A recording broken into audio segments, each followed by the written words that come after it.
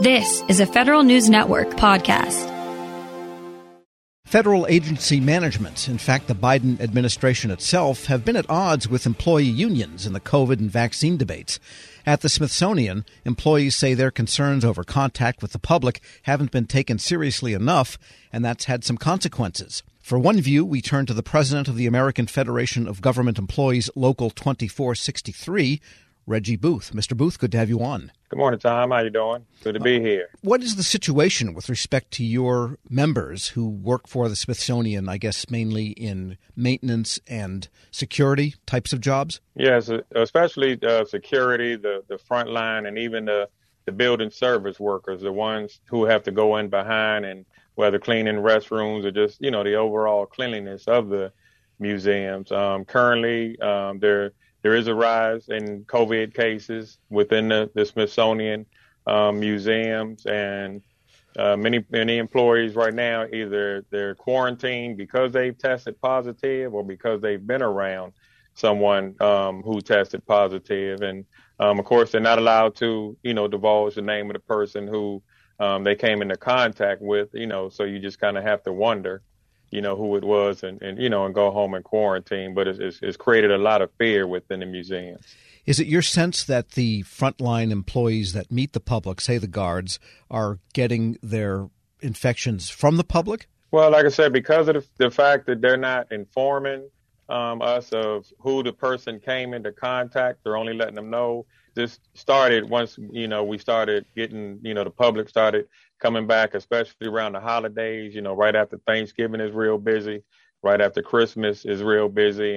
And now, you just have so many employees that are coming down with COVID, and after being at work, and, you kind of put two and two together and can tell something's changed. And from the frontline view, are the people coming to the museums that are still open, the visitors, they are required to be masked. Are they in general? Yes, they're required to be masked, but especially with the Omicron version, where you hear them talking about, which mask in particular are better or provide better safety. And then, Tom, also there's not really anyone who's able to walk around and monitor to make sure that the employees or not the employees, but the visitors are keeping their mask on once they get into the building and out of sight. And so give us a sense of how many of your members have COVID. I mean, how large is the bargaining unit, the local, and about how many people do you think are out now with some sort of illness? Well, the bargaining unit, we have, a little over 2,300 people. Not all of them, are required to work right now. Some are able to telework. But, as far as, because of the fact that, like I said, we get individuals who test positive and, some inform us and some don't. And we don't get timely counts from management. I would have to guess at around 20 or 30 people right now that are currently out with COVID. And has that affected the ability to have full shifts and full coverage of the functions that need to be covered?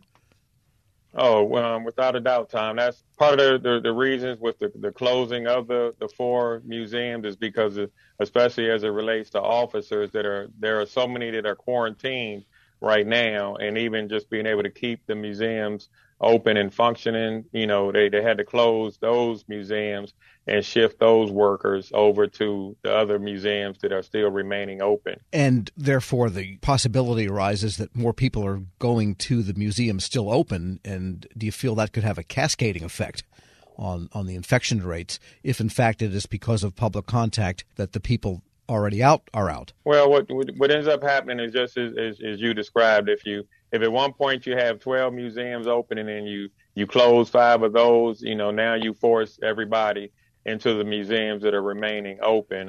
Recently, I was, called by some of the union employees to National Air and Space Museum, and the line, it wrapped all the way around the museum, and, because the other museums had closed, so everybody was kind of forced into that. And on top of that, you get, when you hear about the positive cases in a museum and you close one museum and you tell the remaining employees at the closed museum, we're going to send you over to this museum that currently has a lot of officers home quarantined.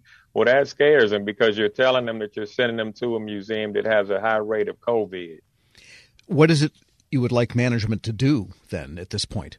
Well, we would like management, number one, to close the doors. We want them to be able to get a handle on the COVID cases, to allow the employees that are off, of course, to get better and come to work after they've gotten better. But we'd like to see more cleaning and whatnot taking place. When we hear of people testing positive, and even, the CDC recommends whether the aerosol or foggers or, professional people coming and doing cleaning. When you have the number of people that are testing positive and the employees don't see those type of things taking place, well, they feel like they're coming into the museum the next day and being faced with the same situation that they left. And how has management been in terms of responsiveness and talking with you about these issues? Well, management hasn't really been, receptive to it. We try to get management to be a little more informative and to meet with us, but they really don't care to discuss COVID. They have a COVID response team that the union has attempted to be a part of and requested management allow us to be on that team because we do have firsthand information. The employees call us, but to this date, management hasn't allowed us to be a part of that. We're just looking for, the public's help and recognizing that the employees who they walk past each day as they come into the museums, they are terrified and they would like the doors to close just to give a chance for this COVID to get under control because, they're nervous about taking this home to their families. Reggie Booth is president of the American Federation of Government Employees Local 2463. Thanks so much for joining me. Thank you. I appreciate you having me on, Tom. We did ask the Smithsonian for management's view. They declined an interview, but a spokesman tells Federal News Network it has a mask mandate in place for all staff and museum visitors and a 94% vaccination rate for staff. The Smithsonian says, and I quote, encounters with the public are brief and are well below the CDC guidelines for exposure, and that visitor-officer contact, both masked, is literally seconds or minutes. They also said that museum entrance lobbies are wide open spaces. The spokesperson adds that at no point does the Smithsonian operate museums with staffing levels that jeopardize the safety and security of its employees, visitors, or collections. We'll post this interview and the Smithsonian statement in its entirety at federalnewsnetwork.com/Federal Drive. Hear the Federal Drive on demand. Subscribe at Podcast One or wherever you get your shows. This episode is brought to you by Zelle. Whenever you're sending money through an app or online, it's important to do it safely.